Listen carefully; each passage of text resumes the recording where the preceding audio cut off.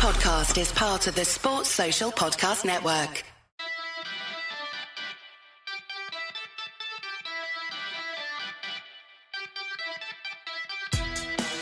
The year is 2005. A young Rory Sean Criscuolo is leaving high school, rocking his Motorola Razr phone and his iPod Nano. And of course, Milan versus Inter in the Champions League semi-final. Well, guys, the wait is over. 2023, we get to run it back again. I really do need to find my Motorola Razr. Got to see where that is. Welcome to the Anglo-Italian Pod. As always, my name is Rory, guys, and I'm joined by my very good friend, Adam. And hopefully, Rory, this match doesn't get abandoned like that 2005 clash, because, boy, was that flarific. Yeah, very good. Fingers crossed we actually get to finish it this time. Very quickly, everyone I know is being mobilized in Milan at the moment to try and get tickets for the Inter game. We are all trying very, very hard. I woke up in the morning to a voice message from Tommy saying, Rory, this is what's happening. I'm like, right, good, okay, on it. So hopefully we'll be able to get tickets. But as a very quick flashback, Adam, where were you in 2005? I was but 15, 16, leaving school. Where were you?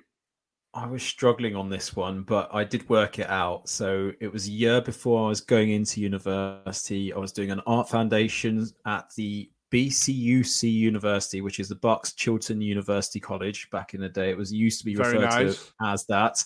And I had a part-time job at WH Smith's, which all the cool kids did. So, selling £1 chocolates on the side. I were definitely well before their sell-by dates. So that's a note for anyone that still shops there. Do not eat the chocolate. That's all I can say.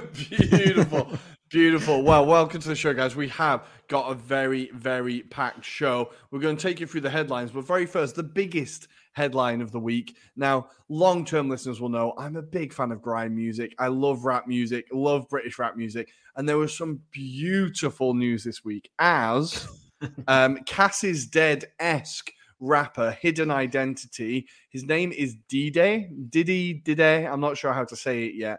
He is apparently a Premier League footballer wearing a mask. Now, there's been a few conspiracy theories going around, but before I go into who people think it is, Adam, if you had to take a wild stab in the dark, who do you think is the least likely Premier League player that it's going to be? We've heard Sean Dyche. We've heard Graham Potter. Who do you think it is least likely going to be? I'm going to put it out there. It's a different name that I gave you to offline. Jack Grealish. I could definitely sense him do it. I could feel him spit in a bar, Jack. I think he'd get confused by his own lyrics, to be fair. I think he'd get confused by his own lyrics. But I was hoping, or I do hope, that it's Ben Chilwell. Like, we've all seen that on his Instagram. He loves to rep himself. I've seen the picture of him, like, with his cap in the ends, and he's outside, like, a detached house in Surrey, which I really did enjoy. So I do hope it's Ben Chilwell. But internet sleuths have been looking around, looking at the lyrics. In particular, a line, I keep winning, they're going to put it in the papers. All these clues, and his name being Dide, D-I-D-E, people think it's Eddie Nketiah. Now, you can imagine how excited I am at the prospect of Eddie Nketiah. I can see it already. I know I'm going to jinx it, but what I want to happen happens with Arsenal at the end of the season. That's the closest I'm going to say to it. And then in the celebration, Eddie comes out and does the song and rips the mask off. The place would go insane. We can just hope that happens. Fingers crossed. I don't know if we'll ever find out. Do you think we'll find out? I think it's going to be an enigma kind of feel to it, doesn't it? It feels like it might not ever get released until maybe his Premiership career doesn't last very long, perhaps. Yeah. Maybe one of those. Yeah, until they've retired, until they've left. I feel like the first time they had a bad game, the Daily Mail would be like, focus on football, and it would just be all the headlines would just be awful. Stop rapping to the kids. Yeah, have you seen the influence on these young children? So I think it's probably a good idea that they do keep the identity secret. But I'm going to drop a bit of the song here. Switch sides swiftly, then I'm on side chipping. Catch me online, cause my team stay winning. You know how it is. They're gonna put it in the paper like, which baller is this? I hold my face and wear the mask in the vids. I'm in control of the six. I got a belly when I'm stepping, no exposing the pics. I'm used to flash, so I know how it is. It is an absolute banger. I've already got it on my favorites list on my Spotify already. Been repping it a lot. So the second we know, we will tell you who it is, guys. The second we know. But Adam, we've got a super busy show today. Do you want to tell us the headlines? Where are we going? What are we talking about? Well, yeah, certainly. I mean, we were blessed by the Champions League. None other than the famous Napoli versus Milan tie, which we all were kind of hoping would kick off a Napoli revival. But for those that were of a red and black persuasion, they pulled off a professional performance. But meanwhile, we'll also be discussing Frank Lampard, and he's now truly understanding the true strengths of Real Madrid as they condemned them to another defeat. And we start to question whether Todd Bowley goes more Sweeney Todd on Frank. But then we've also got Man City doing a professional job in Munich, it has to be said, although it took 2 penalties, one missed by Man City, and another kind of controversy, shall we say, around handball and the intent, shall we say. But at least, Rory, we are guaranteed to have one Italian side in the final of this year's Champions League. So we'll be discussing this and previewing the Serie A and Premier League fixtures over this weekend. So join us after this break. Here we are. It is time for the Champions League review, and whoo, what a week. Now, I really did not know what I was hoping for. We're going to start with Milan-Napoli now. I've kind of switched in my head from I want Napoli to do well to no, I want Milan. I want to see Milan with both teams and just switching. I'm pretty happy, I'll be honest. Milan having both teams in the semi-final. But before we talk about that, we need to get about how it happened, and we're going to talk about it seemed like the turning point. Leao versus Ndombele, Leao versus Naples, Leao versus the world. As he turned the game again, he was crucial in the first leg, crucial in the second leg. It's a player that we've talked about for the first half of the season, really, even a little bit post-World Cup, where we said, where is Leao? It's not the same player from last season. Yeah. It hasn't had the consistency. He's not had that real directness, that drive. But in the last couple of weeks, and it's in the Milan squad in general, purely he's managed to get a fire underneath them. Yeah. But Leao, we have seen a whole different side of him, or a whole new side of him this year. How impressed were you with him, and how key was he to this Milan win? He's been key for last few weeks, as you allude to. But I think it's also the freedom of going back to tactics that maybe they were more aware of how to play and how to get the best out of certain players. And Leao's certainly one that's benefited from this. You've seen the resurgence in players like Diaz, for example. Krunic, we've mentioned a few weeks ago about his performance against Napoli. But I think what was most telling as well was we were expecting an onslaught on the defence, in particular Milan's defence, and they held spectacularly well, considering the kind of ramp up in terms of fireworks outside their hotel, constant bombardment from the Napoli and / Feyenoord fans, it's fair to say, and just everything they did to just put them off and deter them in terms of just making sure that their lives were terrible. But actually, it was the other way around. It was Napoli, from a defensive point of view, that were pretty poor on the night. Wasn't helped by early injuries as well. So Mario Rui, as well as Politano, having to come off early. And I think there was one scene on the bench that kind of sums it up for me. I can't remember which player it was, but they were on crutches. And it was like, that's where Napoli are these days. They are pretty much run down now, despite all of the early work of how spectacular they've been. Kvaratskhelia missing his penalty. I mean, there's so many talking points. But even to this point, I'm still hearing Napoli fans being a bit bitter about that particular tackle by Leao, where maybe the referee got the decision wrong, but then did VAR get that decision wrong as well? I think that was a penalty. I think if we've seen like the threshold that qualifies as a modern penalty, right?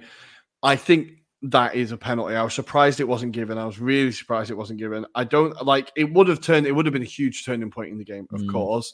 And I can understand why Napoli fans are upset about that. But I think over the course of the two legs, you'd be hard pushed to say that Milan didn't deserve to go through.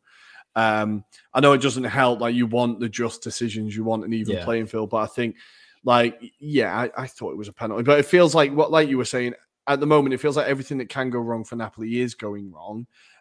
They just need to concentrate now and get this league title done. Just don't mess it up, because now, of course, Juve have got their points back. So Napoli need to just get this title race done now. But I think, as you said, all the players are injured.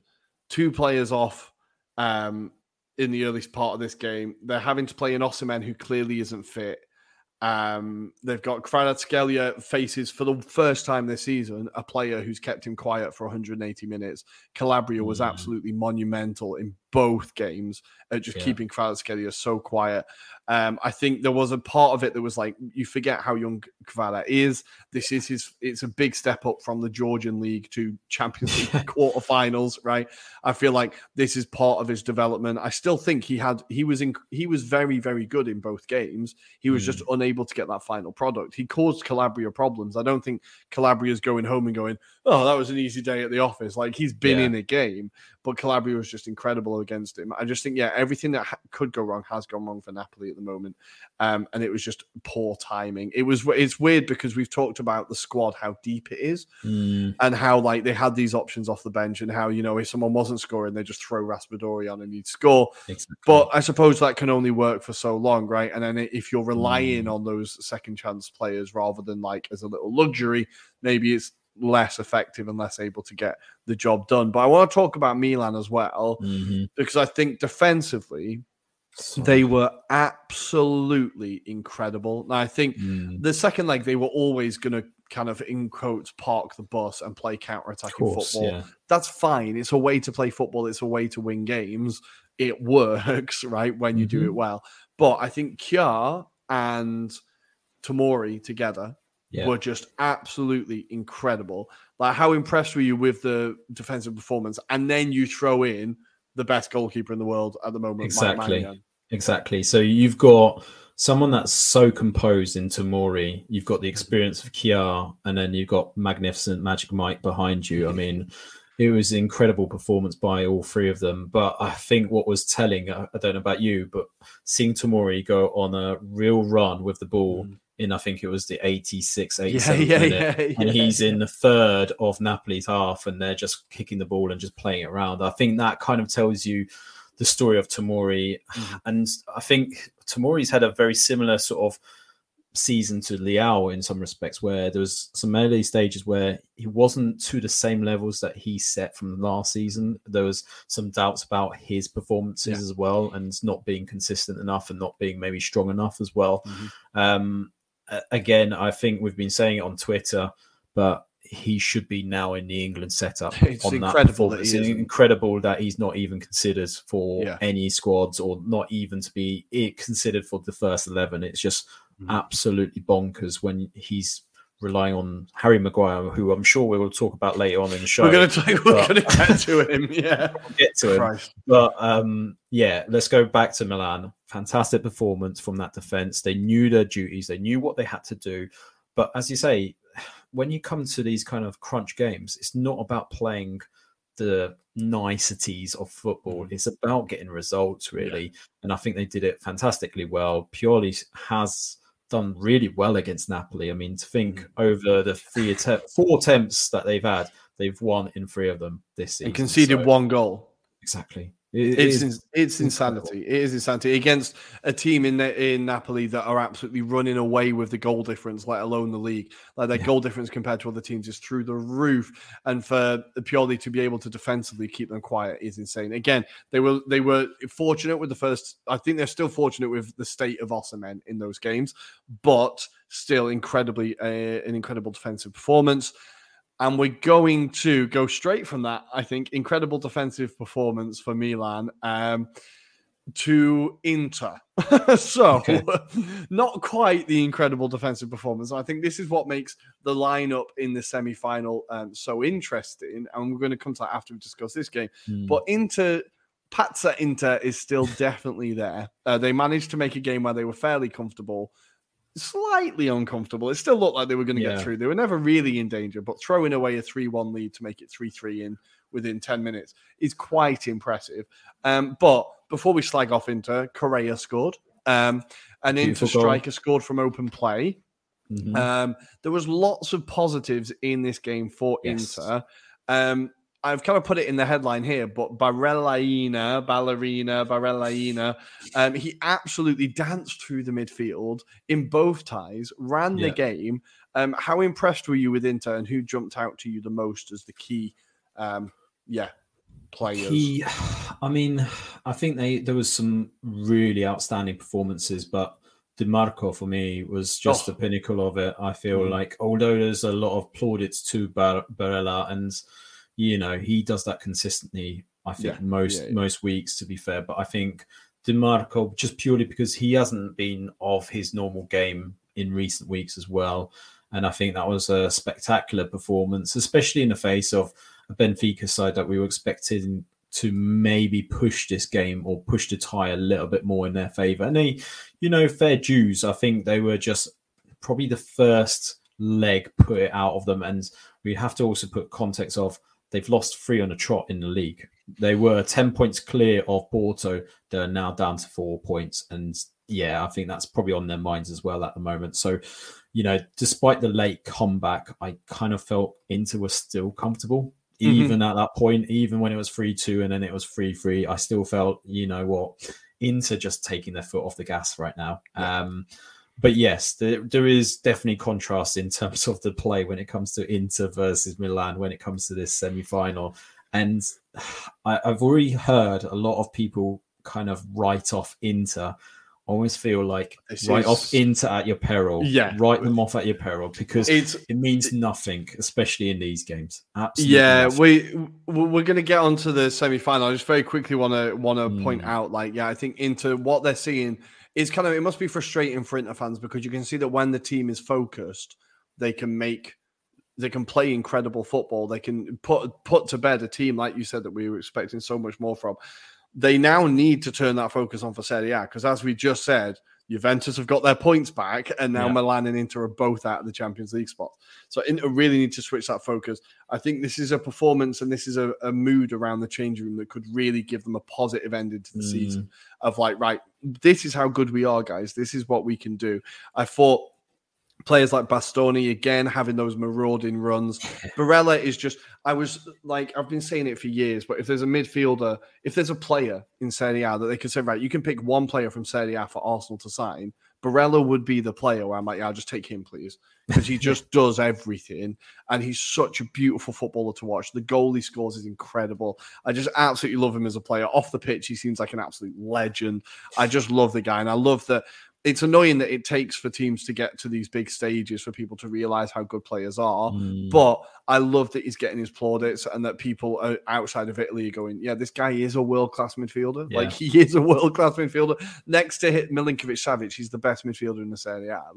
And I think it's great to see him finally getting his plaudits. But we can talk about the semi-final. Oh my God. The whole city, the mood has just changed, honestly. Every student I'm talking to is just shitting themselves.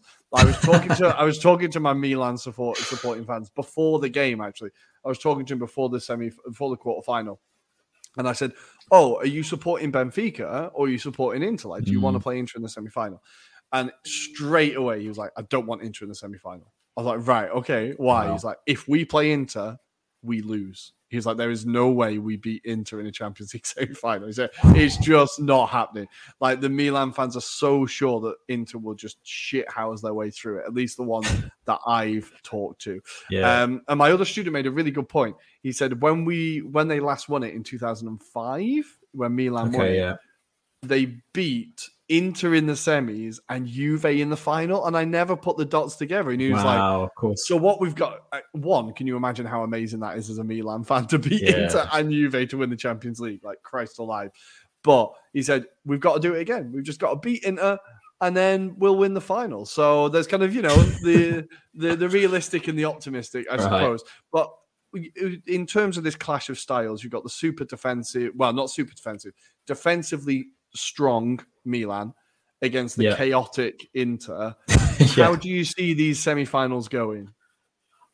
I think it will go down to the day. I know that really sounds very vague and not really putting my flag in either half, but I genuinely feel this is one of those where it could go either way. And it's purely, this is the thing, prior to this form, he's always been one of those that I've never been too sure when it comes to these kind of derby games. He's never really come across as being strong or like astute in those games. He's always, I've always felt like Inzaghi's always had the better of him. The only difference is, and we've said this about Inzaghi, once there's a plan that doesn't go to the way he wants it to, he doesn't have many ideas of how to turn it around. So it really will depend on his players being the spark, being that creative flair. Now, I feel like with Inter, they should have enough on the day to kind of do something over Milan. But I feel like it will be one of those tense affairs where maybe it's a draw going into the second leg. So then it's up for grabs for anyone to really take favour. And I think what may go into Inter's favour is that they'll have their Inter faithful with them for the second leg. Whereas obviously Milan have got to make that first game really count. So I think there'll be a lot of pressure on the Milan players. And I think that's the difference. It's going to be who's going to be better against those atmospheres. Milan have proved it against Napoli, but I feel this atmosphere where it's your local rivals as well, that really changes the dynamic of the game as well. So what about you? I mean, I've said very vague things at the moment when we're talking about this, but you've got a pulse on the city itself as well. So how's your head feeling? Yeah, I feel like, honestly, I think I can see Inter in the final. I can just see Inter in the final. I don't know. I think we've talked about how good Inzaghi is in cup competitions. Like he's now, won 75%, over 75% of his cup matches. I think we've seen that he's really able to focus this team on this competition, and when they have a goal in mind, they're able to do this. I think Milan, we've seen an upturn in general, right? Their form in the league has got a bit better, still inconsistent, but a bit better. Inter has just completely dropped off a cliff, but they're focused on the Champions League, and I think that is why I just think they're going to have a little bit more, because they're obvious. I think they're just a little bit more focused on it. And these semi-finals come down to little things like that. Yeah. I think it could actually be a bit of I think there could be a lot of goals. I feel like we could see a lot of goals, because I think once, let's say, Inter score an early goal, I think Milan have to come out then. You can't be sensible. The emotion is going to be there. The atmosphere is going to be incredible. I think we could see like some wild scenes in these games. I think I'm super excited, super excited about this. It's not often you get derbies in, this late in competitions, and the Milan derby is one of the biggest in the world. Like it's as big as Real Barca. It's as big, if you know what I mean. It's a huge derby. So I think the emotion around it's going to be huge, but I think I'm just backing into, and that's just because I've got Tommy on my shoulder going, you cannot back me.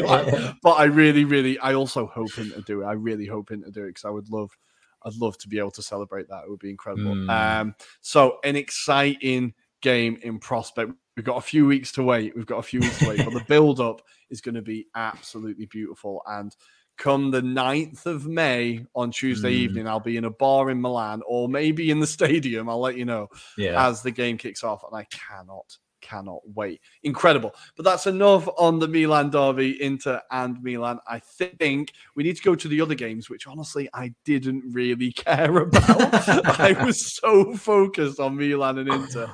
I slightly saw the highlights and kind of forgot they were happening. But let's look at City. Let's go for them first very quickly. City, absolutely ruthless. A bit better from Bayern this time. I think they made a bit more of a game of it. Haaland missed a penalty, but then, of course, he scored anyway, as he does. Adam, take us through the game because I've only seen some highlights. So all I would say is, Bayern did definitely come into this game a lot more than they did in the first leg. Leroy Sané having a chance within 16 minutes where he was one-on-one with Ederson and he kind of dinks it over him, but it's far too wide in terms of hitting the target. So there was the early warning signs there, but kind of Man City do what they do best, which is keep hold of possession. And they were just kind of dancing around that kind of area. And Haaland wasn't necessarily getting into this game, but then there was a controversial kind of move that maybe set it off. So Upamecano was almost sent off for what looked like a lunge, but the linesman flagged it off as being offside against Haaland. So the referee rescinded that red card, and that kind of sparks a bit more of a kind of, okay, there's a bit of threat here going on. And then from then that moment onwards, there was a period of passage of play, essentially, that I think it was Grealish gets a shot on goal. And Upamecano does this strange thing where he puts his hands behind his back, but then he gets one arm out and the ball kind of strikes him, but very faintly, not with intent or anything like that. But the referee decides to give it as basically a penalty on the basis that VAR couldn't make the decision at the time as well. So yeah, that was a strange one, but Haaland blasted it over to the during Munich faithful. Come out the second half, and then Haaland's put through based on a passage of play for Bayern Munich. So they're attacking at one end, and Ederson has to make this kind of push kind of save to make sure that it doesn't trickle over the line. Then John Stones just whacks it as he does, and it goes to the other end. Haaland gets knocked down. Jack Grealish then releases him through, and it was really pretty much done by that moment onwards. So he dinks it over Sommer in the goal. And I suppose then it was a really soft penalty the other way. So Akanji is adjudged to have handballed a ball that basically is a floated cross, but it's nowhere for Akanji to put his arms away or anything like that. And Joshua Kimmich replies, but it's too late really by that stage. I think Man City have pretty much controlled it. And they see themselves into the semi-finals and they face Real Madrid, Rory. But I don't think there's much you could draw on this result apart from, a bit more credit for Bayern Munich as a result of this game. Something for maybe Thomas Tuchel to kind of build on in the summer. He knows where the weaknesses are. I think up top is a big one, really. Sadio Mane did play in this match. So, yeah, I mean, I'm sure that spat is all over with, but I think the key concentration for Bayern is how do they move on some of the kind of players without disrupting the core, if that makes sense, because it a feels lot of that like team's been around for a long time, Like a lot of that team's been together for a very long time. They've had a lot of success together. So I think it's not necessarily, I don't think you need like this overreaction of like, right, pull it all apart and start again. No. I think they're still like, I know it's a bit closer in the Bundesliga than it has been for the last couple of years, but I think the standard and the teams are improving there. But I think, it doesn't need this like root and branch reform. I just think it needs Tuchel needs time to put in what he wants to put in, right? I think he's going to have money. He's going to be able to get who he wants to get. But I think it was just a really badly timed appointment. I just think you can't tell me that if Nagelsmann was in charge, that isn't more of a contest. Like, I think that's, I'm not saying Bayern Munich go through. I'm not saying City go through. I'm just saying it would have been much closer than it was because you had the continuity. You wouldn't have had all that noise around it. I think even Tuchel coming in last minute potentially leads into that spat in the changing room where players are fighting for places halfway through the campaign. I think it's all this noise around the club, right? And I think they've probably just really badly timed it and almost thrown away the Champions League this year because I think Bayern Munich definitely had a shout at it. Yeah, exactly. That's good. Like they're always, whenever you see them in Europe, you go, oh, they could win it. Like every time you go, oh, they could definitely win it. So I think, badly timed choices from them. But for City, another semi-final. They seem to always be in the Champions League semi-finals, right? They do. I think it's like they've been in a lot. I think did I see somewhere? Real Madrid have been in 11 in the last 15 years, which is mental. Yeah. But I think City aren't that far behind them. I think they're in a few in a row now. But before we get onto where we see that tie going and how we predict that tie, let's go over to West London, where Frank Lampard discovers the Real truth about the standard of football in Europe. And let's start with the lineup. The lineup was fascinating. It seemed to have 6 defensive midfielders, 5 midfielders, and a striker, from what I could figure out. It was an incredibly defensive lineup, but it seemed to be working. It seemed to be doing a good job. Chelsea got off to a really good start. There was a good pressure. Real Madrid didn't really get much time on the ball. Chelsea were creating chances, but then guess what happens when you only play defensive-minded players? When you create the chances, there's no one there to score them. Exactly. So, half a good idea from Lampard. Do we give him marks for the upturn in performance? The atmosphere was definitely better at the Bridge. I think there was definitely an improvement in terms of that performance. But as you allude to, you've got players like Kante that is leading the attack. And that for me is a bit... Yeah, I mean, don't get me wrong. I've seen it. I can't remember which Premier League match it was, but I saw Kante leading kind of that attack, and it seems a bit odd, but also at the same time, it makes maybe sense. I suppose he's the most likely to kind of create something. Yeah. But he's not the one you want on the end of things. That's the difference. I suspect you want someone like a Mason Mount to be striking the ball as opposed to, but then he probably doesn't merit it on performances of late anyway. So I think it just goes down and boils down to the age-old issue, which is that they've got a load of midfielders. They've got no strikers, really.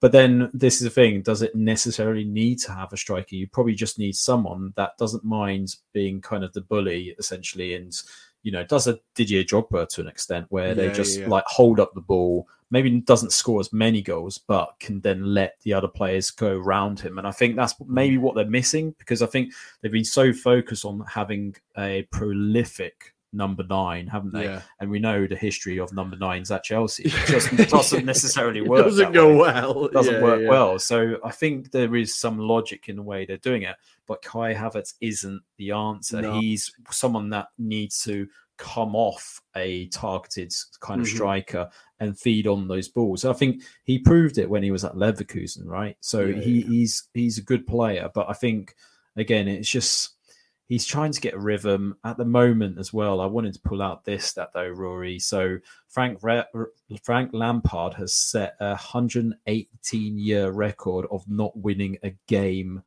in the first 4 matches in charge of Chelsea. So it's not nice, and I wonder, do you think he's ruining his legacy at Chelsea by going back there? Because it feels the more that they have these defeats, the more they're getting dragged into the lower half of the league, the more Todd Bowley's like, well, what's this guy doing? I could see him being sacked before the end of the season or being let off of his duties, right? I think Todd Bowley just paying out like a charity fucking contract payouts at this point. I think what could actually be a bigger issue for Frank Lampard is not how he does as a manager. I think he could be seen as a bit of a company man, and the fans have more of an issue with the owners. And I think if Lampard is that willing to be that yes man, who like Chelsea have just turned down or apparently stopped talking to Luis Enrique because he's not happy to just let Todd Bowley interfere and be involved in things. I think Chelsea are going to see that with a lot of managers. And maybe the one manager who will allow that to happen is Frank Lampard. I think he could end up being seen as a bit of a company man for a company that the Chelsea fans clearly don't like and aren't happy with.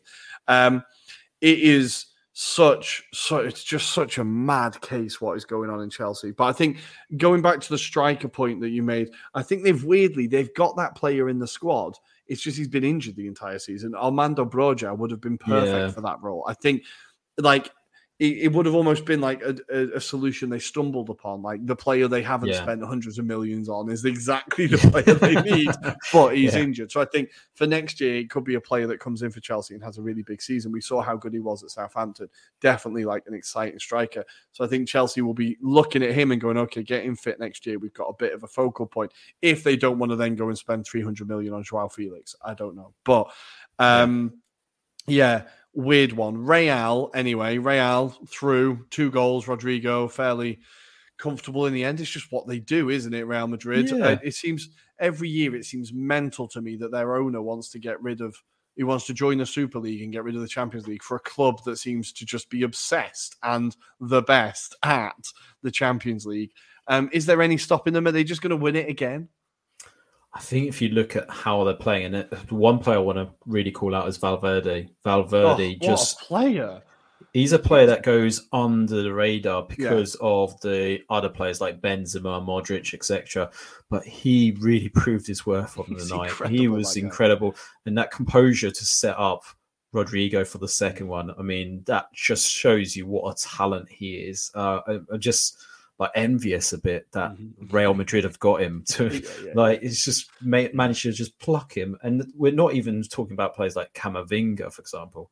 I mean, there's another player there that could do an incredible job for Real for years to come as well. So this squad, despite the fact that we always rate the older players in this squad, they've got some fascinating younger players, and Vinicius Jr. just looks incredible every season that I see it. He just seems to get more mature with the ball. I feel like this is the point where Ancelotti might kind of go, I've done my duties now. And then that might be maybe the stumbling point for Real Madrid, because who do they go out and get? Like, as a man, like, there's not a lot of managers out there that they can go out and say, you're the best in that area, you fancy a challenge right now, because who would you go for if you had to replace Ancelotti right now? I don't think there's a better manager out there, really. If you're not going to get Pep, you're not. I think maybe you could see, and I know it's not been going well for him this season, but I could definitely see Klopp at Real. I could definitely see Real getting Klopp and being like, let's let this guy, give him unlimited money and see what he does. Like, I think I could definitely see Klopp getting approached. Rio Ferdinand is making up stories about Mikel Arteta getting approached by Real Madrid. So, okay, cool, right, yeah, fine. But I think Real are definitely, I think Klopp, you might see get an approach. That's going to be my outside shout. But I think you're right. There aren't many candidates at the moment where you think they're going to go for them. But then once Real come knocking, people just leave. Like, because it's Real Madrid. Like, every kid everywhere dreams, if they're dreaming of being a footballer, they dream of it at Real Madrid, right? That's the peak. True. So I think they could just get frigging anybody because that's who they are. But it'll be interesting to see who they get. It's sad that they kind of want to move on from Carlo, but I kind of get it as well. I would like, as much as there's nice stories everywhere in football, right? Of course. And for Ancelotti to win the Champions League and then leave, like win it again and then leave would just be like, the cherry on the cherry on the cherry on top kind of thing. It is Real Madrid legacy, I think. But City Real, obviously City threw this away in the last 30 seconds last year. Absolute classic, like old City performance there. Yeah. How do you see the semi-final going? You got Haaland coming up against them this time. This player that, like, I remember us talking about it this time last year and saying Man City are missing that striker. If they had that striker, that game is finished. Now they have that striker. Do you think he's going to be the difference? Yes, I think he will be. I think there'll be definitely a much more, say, open game again. I think there's definitely that to be played. And I think it'll be who's got the better will on the day, who's got the better intensity on the day. Because both sides can switch it on. That's the thing. And it almost feels like even if Real go behind, they'll still come back into this match. So we've said this before with Real Madrid, but equally with Man City, you can't write them off. So I feel there's one or two areas that I feel are to be exploited with Man City. So one being their left-hand side. They don't really have a recognised left-back. So we know at the moment it seems to be they're playing Laporte down there, and that seems a bit dangerous perhaps, because I don't think if you expose them for pace like a Rodrigo or Vinicius Jr., they could get found out down there. And we also know about Edison as well, not necessarily being stable all the time. He can have a ricket in him. So it could go the way of a really, really exciting match, I feel. But yeah, Man City definitely have a better shout than ever before to overcome this Real Madrid. So it almost feels like this should be more of a final than a semi-final necessarily, because I feel that's what it feels like. But you're at this stage of the competition. It doesn't matter who you got to play. sometimes you've got to face these big teams to get into the final. And let's see if Noel Gallagher gets his wish and plays Inter in the final, because he's been slagging off Inter. I don't know if you saw this, but I did see it. Let's get a big old humble pie ready for Liam Gallagher, because what I think happens is City beat Real, right? They get through. They beat Real. They think, right, it's ours. We've beaten the Kings of Europe. Come on. And then they lose 1-0 to Inter. And I can absolutely see it. And the whole football world will explode in anger at the anti-football that Inter play. And we'll sit here and piss ourselves at the fact that Inter have just beaten City in the final. Scored by a Cherby as well, right? A Cherby in the 3rd minute from a corner, and then they did sod all the rest of the game. And I think it's what we need. It's what we need. I think I can definitely see it happening. I did like Inzaghi replied to him as well and was like, "Oh, he's a good singer. I hope he's as good at predicting the future," which I think is a really, really nice way to reply to it. Good. So exciting semi-finals coming up. Yes. God, I love the Champions League. I can't wait for Arsenal to be in it next year, as long as we don't get embarrassed. I really, really love this competition. Listeners, we are recording now. It is 1 minute past 11 in Italy. So the games have just finished. We're going to start with the Cool Kids Club in the Europa League. Now, Adam, I just need to check. United aren't in the title race anymore, right? They're not in the title race anymore. I need to check that. Okay, but the treble's still on, right? The treble's still on. They can still do 3. Let me just check the score. Oh, talking of 3s, Sevilla 3, Manchester United 0, 5-2 on aggregate. They go out. Sorry, I am delighted about that. But this was really over the 2 legs. Manchester United defence against Manchester United. And Manchester United lost. Now, talk us through the first goal that they gave away against Sevilla, because this was some incredible. Have you seen it? I have seen it, and I think I alerted you to this passage of play. So there was basically a back pass towards the goalkeeper, David De Gea. And as you can imagine, Sevilla are putting a lot of pressure on the defence. They know that's where the weakness is. In particular, we know about the kicking skills of De Gea. So he decides to pass it to Harry Maguire, who just happens to be essentially being chased down by 2 Sevilla players. And instead of perhaps maybe just booting it or just getting rid of the ball, he decides to kind of softly pass it or attempt to pass it back to De Gea, gets intercepted. And I think it's En-Nesyri just blasts it past De Gea. De Gea is just standing there trying to pretend it wasn't his fault. And Maguire just absorbing the rest of the world's hate at him, basically. So that was the start of it. And unfortunately, we started to then record our pods thereafter. I do have to say, though, I'm splitting the blame 50-50 because Maguire calls for the ball. And I think now between, like, geez, if there's 2 people on a pitch at the moment, I don't want making a decision. It's De Gea and Harry Maguire. To have them both exclusively involved in that one decision is an absolute nightmare, and they're both relying on each other to make the right decision and make the right decision themselves. Absolute mess.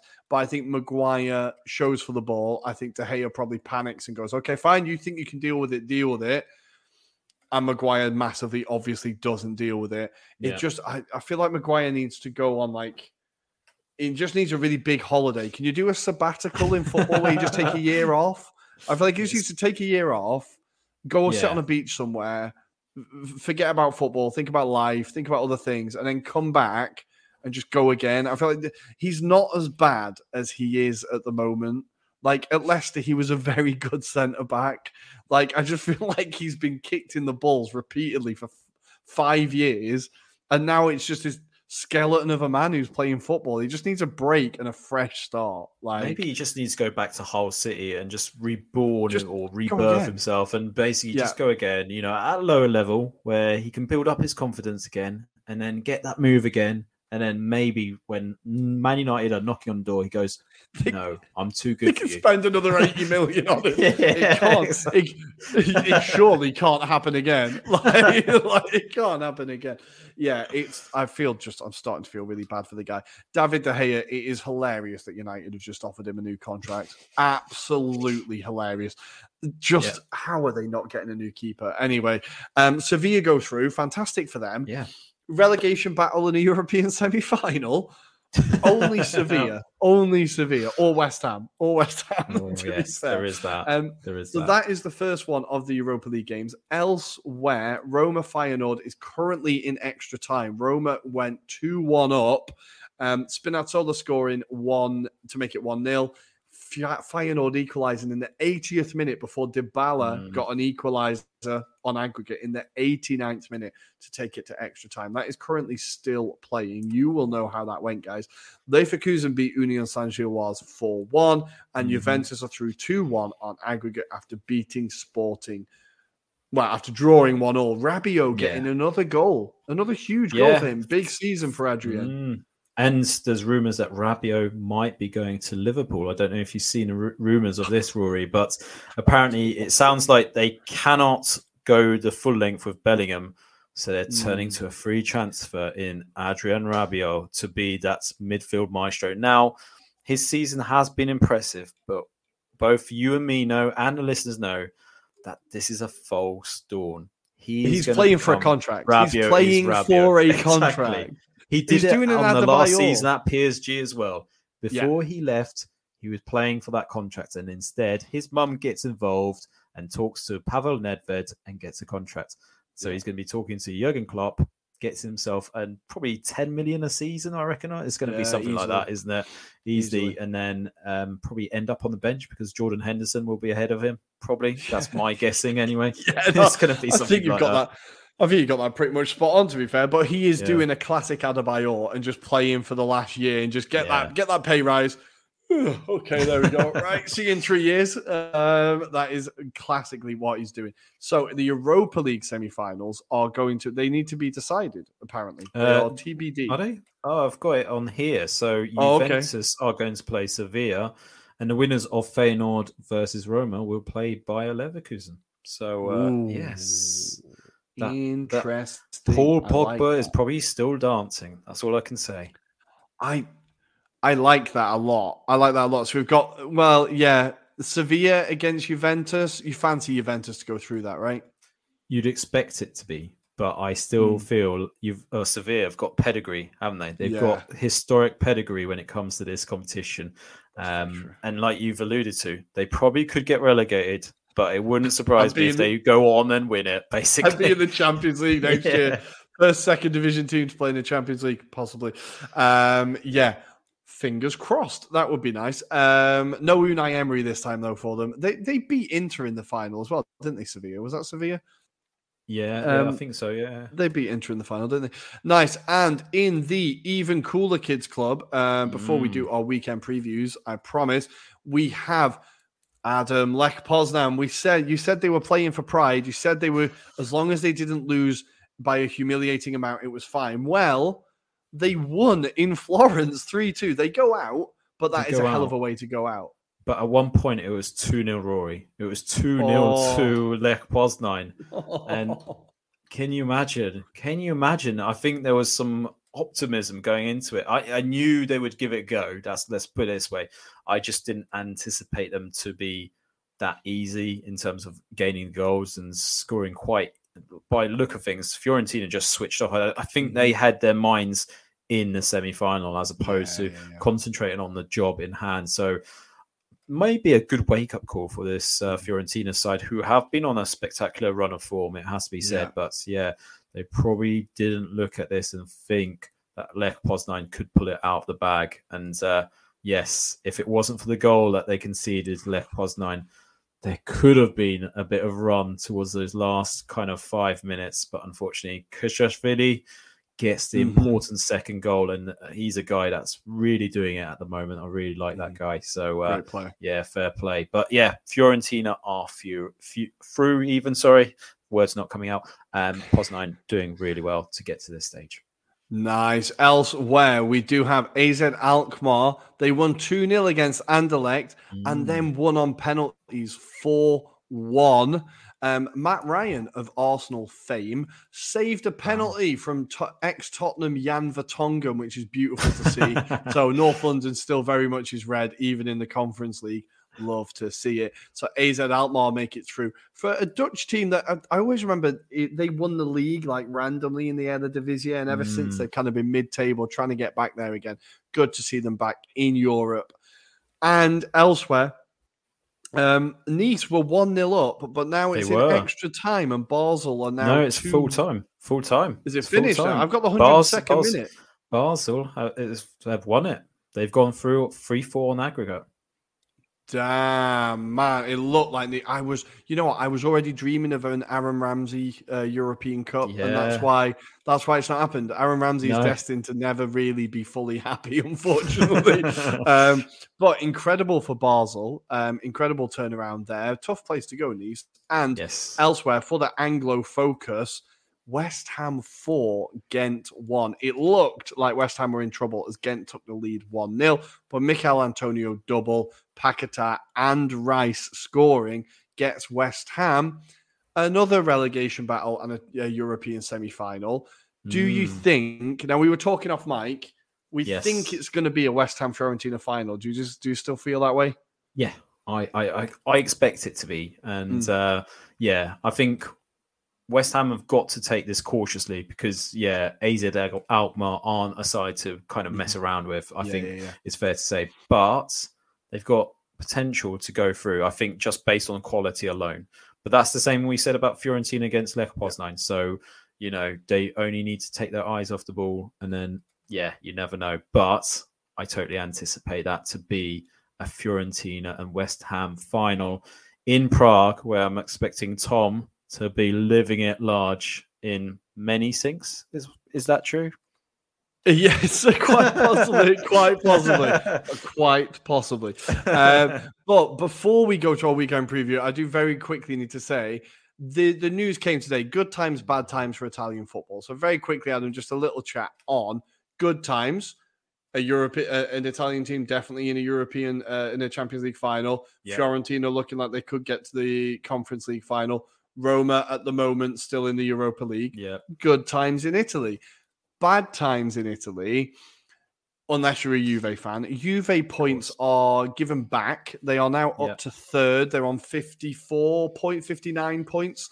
Back in third place. Mm-hmm. Now, it feels to me like they've dodged a bit of a bullet here because a points deduction now would obviously mean probably no Champions League, less money in the future, harder to deal with. Whereas Champions League now and punishment next year gives them more time and more money to deal with whatever is coming up. Do you think this feels a bit convenient? Does it feel a bit classic Juve? Yeah, it does. I think they've got their best lawyers on the case, haven't they? And I suspect most of that money that they earn this season will go towards those lawyers as well, to be fair, because they've done an amazing job to get them out of this mess. But it does stink of hypocrisy. I feel like it's just down to the technicalities that they've got out on this, because it's basically the evidence being seen as potentially flawed here, and therefore it has to go through another stage of trial and understanding, because also there's the implications of there's more than just Juventus that are in this kind of financial gain position. Napoli is indicated, Milan have been indicated, Lazio. So there's a number of clubs. So again, it's going to be a case of interpretations being utilized potentially in this case. But probably not helped by Moggi doing his Rai rendition as well. So go on. I also think the most interesting thing is that these points have been taken away. Nedved's ban has been reversed, but all the decision makers, their bans have been upheld. So the people who were making the decisions, who were the people actually running this Plus Valence scam, the people who were in the position to do it, their bans have still been upheld. So this isn't an innocence vote for Juve. Exactly. This isn't they're off scot-free. This is will give you a hand now and make it a little bit lighter for you. It feels a little bit like classic Italian football again, just a little bit crooked. And very, very, very finally, in the bad times for Italian football, Napoli fans racially abusing Leao and recording it and putting it on the frigging internet. Just no reaction in the Italian media, no reaction anywhere apart from social media. No one seems bothered in the FIGC or in Italy in general about this shit going on. It's just constant. Napoli, have you seen where your top scorer and striker is from? Yeah, exactly. It just... You are morons beyond morons. It's just incredible. I want to bring it up every time it happens because it needs to be highlighted. Nobody is highlighting it. Yet again, racist abuse in Italy towards black players, and it needs to stop. But we're going to stop there, and we're going to go on to our weekend preview, and we're going to talk all things Serie A and Premier League. It's a very big weekend right after this break. Hi, I'm Phil Brown, and you're listening to the Anglo-Italian podcast. And here we are. It's the final part of the show, and it is time for the Premier League and Serie A previews and FA Cup, of course. FA Cup semi-final weekend. Can you believe it? We're getting towards the end now, guys. We're getting towards the end. But we're going to start with the Premier League, and I can't find the button for Premier League preview. I keep moving these every week, you know. Anyway, Premier League preview. It all starts tonight, as you guys listen, as Arsenal take on bottom of the league at home, Southampton. Adam, why am I so scared? Because it's Southampton. That's what it is. You just don't know what their defense are going to do, right? So, it does feel like this is potentially a game where Arsenal might try and play some of their reserve players, perhaps. I'm thinking likes of Emil Smith-Rowe, maybe Kivor. Yeah. I feel the rotation needs to happen because otherwise you've got some big games coming up, especially got the biggest game of the last 20 years of our exactly. Oh god, yeah. But it does feel like you need to rotate it, freshen it up a bit more, just to take the pressure off certain players. I feel, and probably not helped by this week's social media aspects on focusing on mascots as well, right? So I'm just very quickly on this. When I first watched the video, I was like, it is a bit weird none of the players are saying hello. But then I was like, oh, they're on their way to the game. They're about to start the game. They're obviously focused. They're signing the shirt, no issue. Fine. It's a mascot. She still would have met the players and talked to the players. I honestly didn't give it a second thought. Went back onto social media and Nick Knowles, of all people, Stokes puts the fire on. Absolutely 2 foot in Arteta in the Arsenal squad. I saw Goldstein, that wanker from TalkSport, was piping up about it to the point where it got to reporters were knocking on the family door asking if the girl could talk to them about how awful the Arsenal players treated her and how wrong she was, until the dad popped up on Twitter and was like, what the hell has just happened? Guys, we had a fantastic day. My daughter's got Erdogan's shirt. She sat and talked to him. The players were lovely. She said it's the best day of her life. If anything, all of this noise has kind of made her less interested in Arsenal. So all this faux outrage has achieved is possibly scaring a girl away from football. So congratulations, football Twitter. Jesus Christ. It really is the worst place on earth at times. It is just awful, making outrage out of absolutely nothing. But we're talking about the football. Hopefully Arsenal win. Fingers bloody crossed. It's bottom of the league at home. We have to win it. Moving on from Friday. Saturday, we have Fulham taking on Leeds. Leeds in terrible, terrible form, conceding lots of goals. Javier Grazia under a bit of pressure already. Everyone angry about Rutter, who's had a pretty terrible start to his life at Leeds. This could be another difficult afternoon for them. That's the early kickoff on Saturday. Continue on Saturday. We have Crystal Palace taking on Everton in what I think still counts as a relegation battle. Crystal Palace now all the way up in 12th, only 3 points behind Chelsea, find themselves 9 points ahead of the relegation zone, whereas Everton are only outside of it on goal difference. Adam, how do you see this game going? I can see Palace absolutely slapping Everton here. Yeah, I think so as well. If you've got the form of Eze and Elise, and I think Everton's back line are not used to dealing with a lot of pacey players against them. Not used to dealing with a lot of things. No, exactly. This is the thing. But yeah, I feel they could get slapped around quite easily here. It just depends on whether they take their foot off the gas. This is more Crystal Palace, but I can't see it. That they seem to be in resurgent form at the moment, and I think they just want to make sure that they are confirmed for next season, personally. So another 3 points here going the way of Crystal Palace. Nice. And Everton Twitter highlight of the week was an Everton app that put up a request for their player of the season. Now, I went to the comments because I couldn't resist, and all it was just, it should be the fans because at least we've turned up every fucking week, which was just the same comment over and over again. At least we've turned up every week. Absolutely love. Can you imagine the ceremony, Rory? Even like, yes, and this year's winner is the fans because he turned up every week, just booing themselves. So I absolutely love Everton Twitter. Really did enjoy that. Continue on Saturday. So we have Liverpool against Nottingham Forest in what still feels like a 1980s match. Whenever I see that fixture, it will always be like 1985 in my head. Yeah. Liverpool against Nottingham Forest. We have a battle for Europe as Brentford host Villa. Now, Brentford haven't been in the best form. They've not won in 5, lost their last 3. Aston Villa still absolutely flying up in 6th. Do you think Villa can get a result at Brentford here? I think this is going to be a big one. Big game for Villa, I feel like, because I feel if they can win this is probably one of the easier, so to speak, games that they've got in their kind of fixture lists. Because looking at the next one thereafter, they're at home to Fulham, which is, again, favourable, I would say, potentially. But then away to Man United, away to Wolves, and then they've got some big ones thereafter. So at home to Spurs, away to Liverpool, at home to Brighton. That last game was beautiful. Yeah. Yes, these are the 2 games they need to win, basically. So, yeah, I can see them winning. And Ollie Watkins on his old stamping ground as well. So he's on fire at the moment as well. He is definitely going to bag one, isn't he? He's definitely going to bag one. Elsewhere on Saturday, this is still the 3 o'clock kickoffs. Leicester City versus Wolves in what I feel like is a derby, but I'm not sure if it actually is a derby. Midlands derby? Yeah, kind of.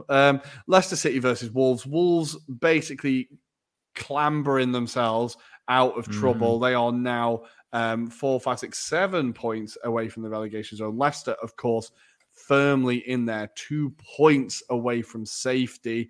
Wolves revitalised, Leicester a bit lost. I can see Wolves getting a result here. What do you think? Yeah, I can definitely see Wolves getting a result, but I also feel like, Smith will probably work on a lot of things during the week, potentially make them a bit more solid. I think there were certain passages of play against Man City that let down Leicester City in the overall scheme of how they played it. Maddison was one of the most disappointing performances I felt on the day as well, personally. From the clips that I saw, there was one opportunity where he decided to take a chance when it was intercepted from Ruben Diaz, whereas he should have just passed it or squared it to Iheanacho to tap in. So there's little things like that. I feel like then Dave Smith will just get the best out of them. So let's see what happens anyway.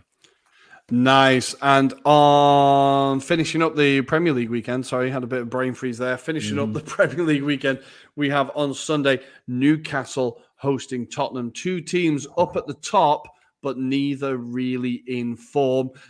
Newcastle, lost their last 1. Tottenham also lost their last game.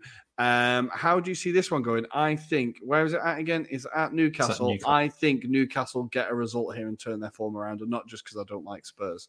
No, I agree as well. I think it's the home form, that kind of fortress at St. James's Park that will help. And Stellini, I don't think is necessarily getting the tune out of this. I mean, it was kind of nicely summarized. What did they expect? This is a Conte-style management duo here. So Stellini's just going to continue the same kind of form. Feel sorry for Harry Kane, who's still in that escape room that is White Hart Lane. He'll find it one day. The key has written on it, retirement. That's the only way he's going to escape. And the final game of the Premier League weekend is absolutely massive as West Ham take on Bournemouth. West Ham in 15th on 31 points. Bournemouth in 14th on 33 points. Both of these teams absolutely scrapping for their survival. West Ham only lost 1 in their last 5.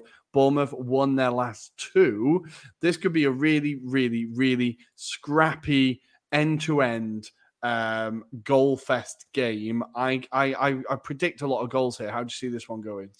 Yeah, definitely. When it comes to these two sides as well, just looking at the previous, there's been plenty of goals. So just counting off the top of my head right now, but we're roughly talking about 12 goals between the two sides in the last 4 fixtures between them in the Premier League. So plenty of goals, mainly in favour of West Ham, it has to be said. So yeah, looks like on the balance of it as well that West Ham have generally edged these kind of 2 clashes when it's been played between the two sides. But Bournemouth much in resurgent mood right now. Gary O'Neill needing to just get the points where he can. So I could see this being maybe a point shared potentially, Rory. I think that could be, especially off the back of tonight as well. Maybe West Ham need a few days to rest up as well. So a little bit leggy, maybe. Nice. Now, before we go to Italy, we're going to very quickly do FA Cup semi-final weekend. Yes. It is here on Saturday at 5:45 European time. We have Man City taking on Sheffield United. Now, all I'm asking Sheffield United is just take a few hamstrings with you. Just take a few hamstrings, take a few ligaments. Just take whatever you can from this game, but let City go through, maybe. But take as much as you can. How do you see this game going? Do you think City will rotate, or do you think they're going to go full strength? I think they will go a little bit of full strength / there'll be a few reserve players coming into this. So a potentially run out for the likes of Foden, potentially if he's fit for this match. Yeah. But yeah, I think Sheffield United will give them a run for their money. However, they do like to play expansive football. So I don't know necessarily if they've got the ability to hold them out for, say, 90 plus minutes. So because we have to see a winner, don't we, in this match? So yes, I feel like, yeah, it could be Man City winning here quite handsomely, maybe 3-0, I'm predicting. What about you? I think Sheffield United are going to push them. I think it's going to be like settled by the odd goal. I know this is going to be like famous last words now as they slap them 8-0, but I think like Sheffield United are kind of pretty safe in the top 2 now in the Championship. Like they're 7 points clear of Luton with a game in hand. They've basically confirmed their promotion. I think a lot of their focus is going to now be on this. And I think they would have been spending a long time preparing for this game, knowing that maybe they can rest a player because, you know, they've got a bit of grace in the league and they can come at this game full tilt. So I think they're really going to give it a game. We saw in the Blackburn Sheffield United quarterfinals how much quality they have. They've been showing quality in the Championship like the whole season. So I think manager's got them playing great football, as you said. I think they could really put up a challenge for City. I think City go through, but I think it's going to be a very, very close game. And yeah, just take, I don't know, Rodri's hamstrings, please. I think he's the key player. Just take his hamstrings. Nice. And on Sunday, the final semi-final is Brighton against Manchester United. Now, this is the most intriguing of the semi-finals, I think. This is the one that really is like, it could go either way. But Brighton's record against Manchester United recently has been very, very good. We'll remember the beginning of the year, earlier the season, Brighton absolutely slapped him around. How do you see this one going? I'm going to say Brighton gets to the final. I do as well. I do fancy Brighton. I think it's going to be written in the stars for Danny Welbeck to score a goal here. And also just to shut up a certain Andy McBride about talking about any potential chance of a triple. It's going to go down to a double and it's going to be just a 1. So, yes, that would be nice. And just for De Zerbi, I think he deserves this on the balance of the way they've been playing. And I feel like, you know, they might miss out on Europe, but this could be a means of getting into Europe. So let's hope that Brighton can make the final. Fingers crossed. I think the big thing for United is obviously these injuries have just come at the worst possible time. Varane and Martinez both being out is absolutely massive. We've seen what's happened, what's that caused at the back in Seville. So I think this is really, that is what's going to decide the game, really. And I think even Brighton City in a final, I don't necessarily think City walk it. If you know what I mean, Brighton can beat any team on their day. So I really hope that Brighton do it. Fingers crossed. Adam.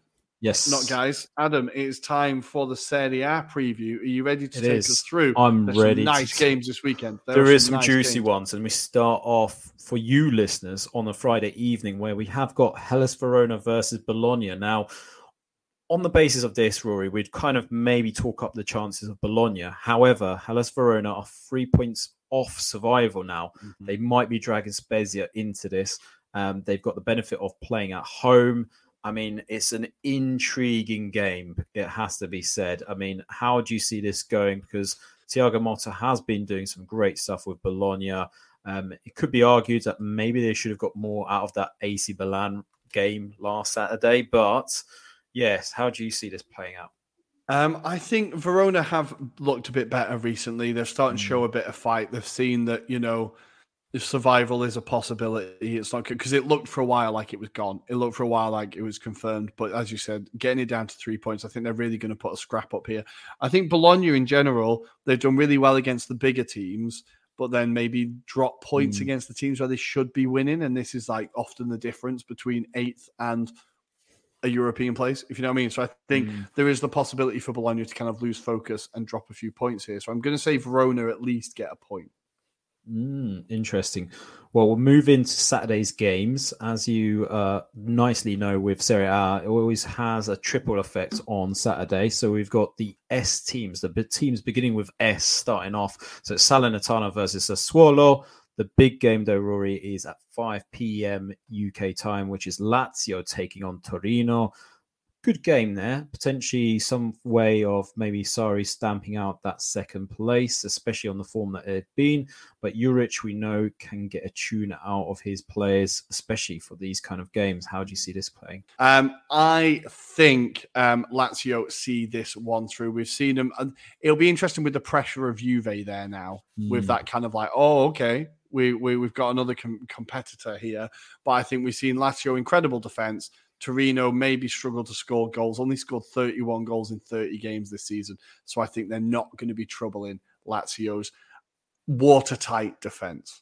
Yes. Well, let's see how that goes. And then at 7:45 p.m., we have got Sampdoria taking on Spezia. Now, wouldn't be a box office hit without these two teams, right, Rory? But Spezia do need a result.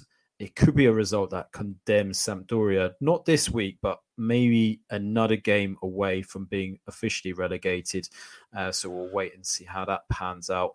Then we move on to Sunday. So we have got Empoli taking on Inter in the early kickoff, 11:30 p.m. or a.m. kickoff, should I say, UK time. Inter, can we see them bring that Champions League form to this game, Rory? I think we were just talking about it. I think Empoli are going to get a result here. I think Inter have completely taken their eyes off the league. I think there's going to be a huge hangover, both metaphorically and physically, potentially, to qualifying for the semi-finals.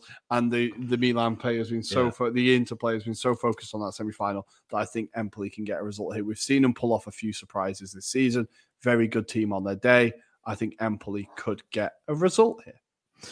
Good stuff. And then I've got a particular game that I'm keeping my eye out on Sunday, and that is Monza versus Fiorentina. Again, Fiorentina in action tonight, but a Monza side that is very much rejuvenated under Bunga. But we will see how that goes. But more to the point, Rory, I want to kind of allude us to the late kickoff on Sunday night, because we've got Juventus taking on Napoli.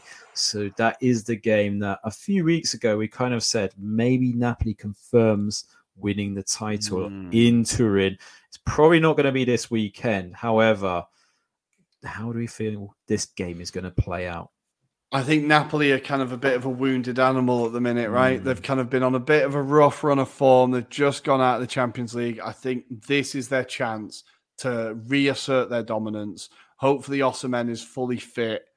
And those minutes in his legs haven't completely wiped him out because he did not look fit against Milan. I think this is a chance for Napoli to reassert their dominance. Juventus fresh out of just scraping through Europe. I think it's not going to be a massively fast-paced game, but we saw Napoli slap Juve in Naples. So I'm going to say Napoli get a narrow win.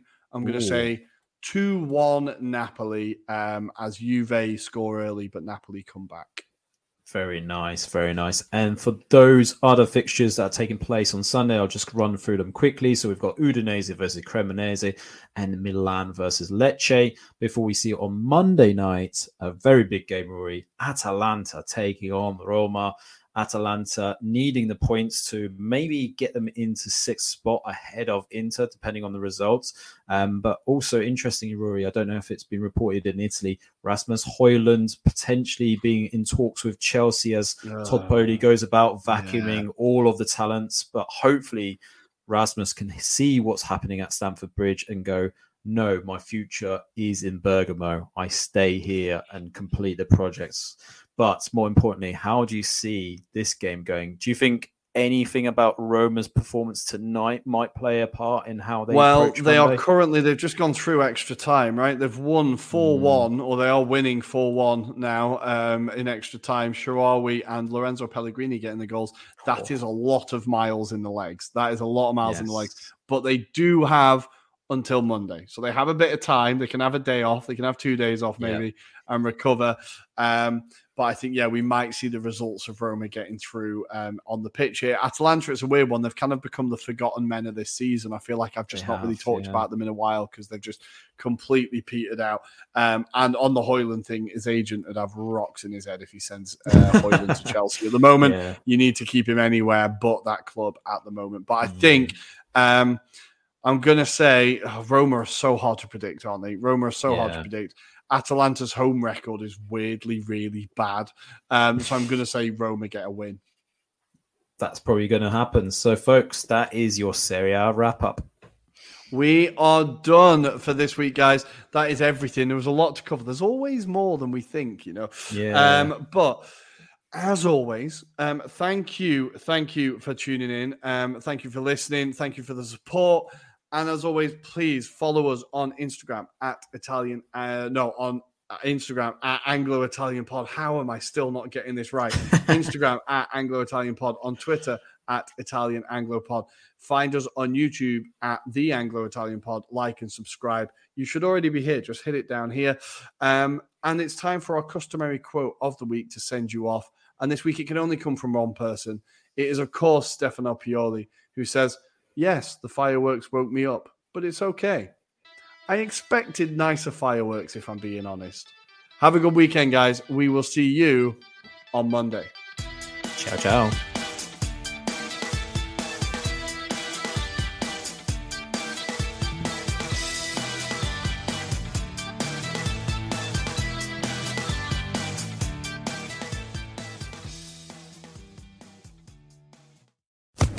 Social Podcast Network.